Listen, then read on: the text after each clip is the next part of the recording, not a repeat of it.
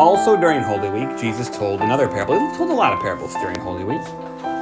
And his parables during Holy Week, as we already started to hear last time, start to get like kind of hardcore. That was where he had the one where there were the wicked tenants who killed the son of the master, and then at the end, the master came and killed them and burned their city, burned their vineyard. Or he said something like that. Anyway, that's because he is challenging the people who are opposing him and who don't believe in him, and he is calling them to repentance, and he's also showing that he knows about their wickedness. The next parable he tells is similar in some ways to one we've heard before. It's a parable about a wedding feast. So Jesus said the kingdom of heaven can be compared to a king who gave a wedding feast for his son. Many of Jesus' parables, you might have noticed, have to do with feasts, parties. Yes, very, very common theme. And the party is basically always referring to heaven. The wedding feast of the Son, that's Jesus. Heaven is referred to as the marriage feast of the Lamb. The Bible talks about Jesus being the groom, that's like the husband in a wedding, and the church as being his bride. And it's this big party that never ends. All right, so the king has been planning this wedding feast for a long time. Now, usually when you have friends who invite you to a wedding, right, you want to go. Sometimes we get wedding invites that we don't go to sometimes, but that's usually because we're busy, or sometimes it's because we don't really know those people very much. We have other stuff going on. But in Jesus' day, we already talked about this a little bit. Most people didn't have anything else going on. So if you got invited to a wedding, you were going to go because it was fun. And you didn't get to do all that many fun things. But even more so, this is a king who is throwing a wedding feast. And that means, A, it's going to be the best party because he's the king, and it's going to be like the best food and the best wine and the best entertainment. And B, if you get invited by the king to the wedding feast of his son, that's a pretty big honor. You should want to go, right? He's been planning this for a while, and he sent out invites beforehand. And the time comes when he sends out his messengers to invite to call those who had been invited.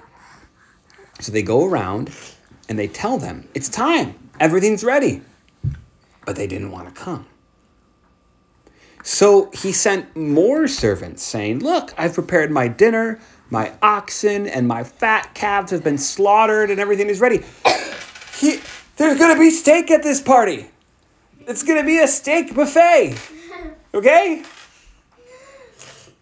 But they don't want to come. They paid no attention. And they went away, one to his farm, another to his business. Think about, like, earlier when Jesus told a similar story, it was like that too. They're like, one guy's like, I got to go look at a field I just bought. I got to go right? look at my oxen. I got to go check out my oxen, right? These guys are like, I got to go work. What? I got to go look at my wife. Yeah, that one we were like, why don't you just bring her to the feast? He's like, I just married a wife. Well, go bring her along. All right, this is very similar. So, but others of them, right? Some of them, here we have an added element. So far, it's very similar to the other story, but this is different. Some of them did that, paid no attention, went off, did other things. But the rest of them seized his servants, treated them shamefully, and killed them. That's similar to the last parable about the wicked tenants. And that's because Jesus is condemning those who opposed him for the fact that they were going to kill him and they were going to kill his apostles.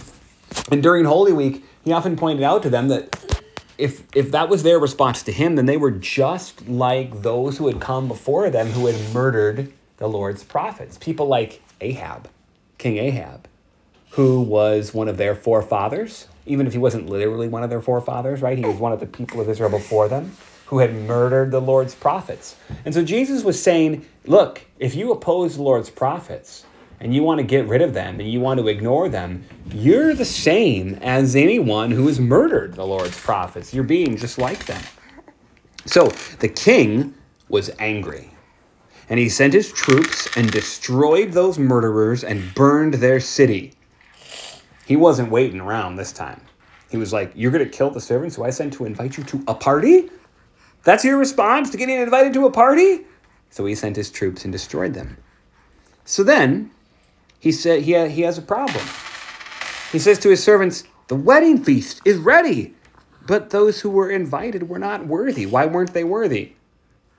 They didn't want to come. That was all he wanted, right? The only thing that he wanted from the people that he invited was for them to want to come to his party. What's so hard about that? He's like, just come to my party. It's going to be great. So the king still wants people to come to his party. Like the whole time, all the king wants is people to come to his party. So he sends his servants and he says, well, go invite as many as you can find. We got a lot of space and we don't got a lot of time. Just go out there and go into the roads and gather anyone that you can find, both bad and good, so that the wedding hall will be filled with guests. Well, this is a reminder of how Jesus now has sent out the gospel through all the world. All God wants to do is to bring people to his party. He wants everyone to hear. Well, then the king came in to look at the guests, and he saw a man there who didn't have a wedding garment. See, in those days, when you go to a king's wedding feast, the king would give you like clothes to wear for the wedding. And undoubtedly, these clothes were better than the clothes you had.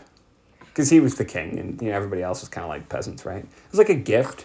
And also, I guess it makes for a themed wedding, right? Everybody's wearing matching clothing or something, whatever. So there's a man there, though, who wasn't wearing the clothes that had been given him for the wedding. And the king said, friend, how did you get in here without a wedding garment? And he was speechless.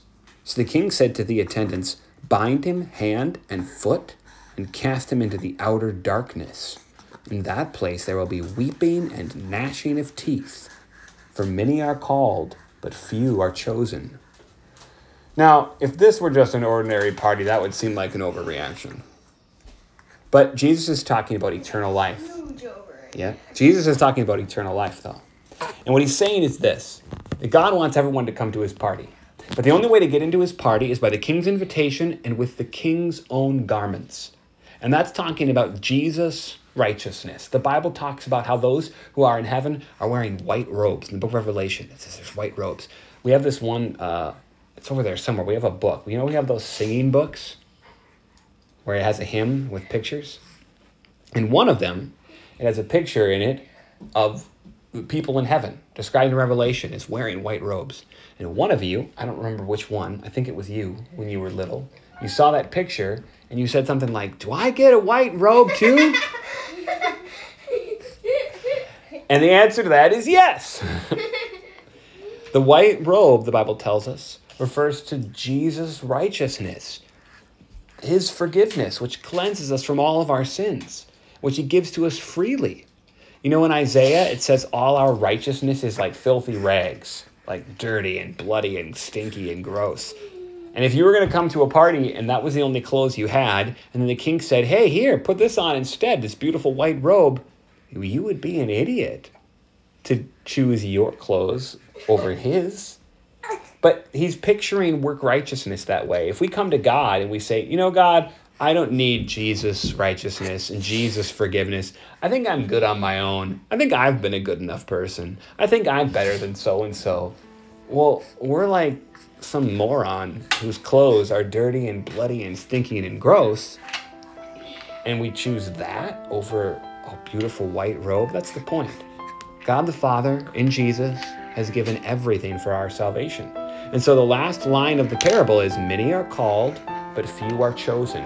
Many are called means that the gospel goes out to everybody. Remember, he sent it out to everyone. First to the Jews, those were the people who had been invited. He sent the word out to them long before, and then he invited them when the time had come. Many of them didn't want to come. Then he sent the word out to everyone throughout all the world. Many are called, but few are chosen. And that means those who actually believe, those who actually trust in Jesus' righteousness. And so when we trust in Jesus' righteousness, we should give thanks to God that he has given us such faith. We should cling only to his forgiveness and to his grace. And we should tell other people so that they can hear and believe too.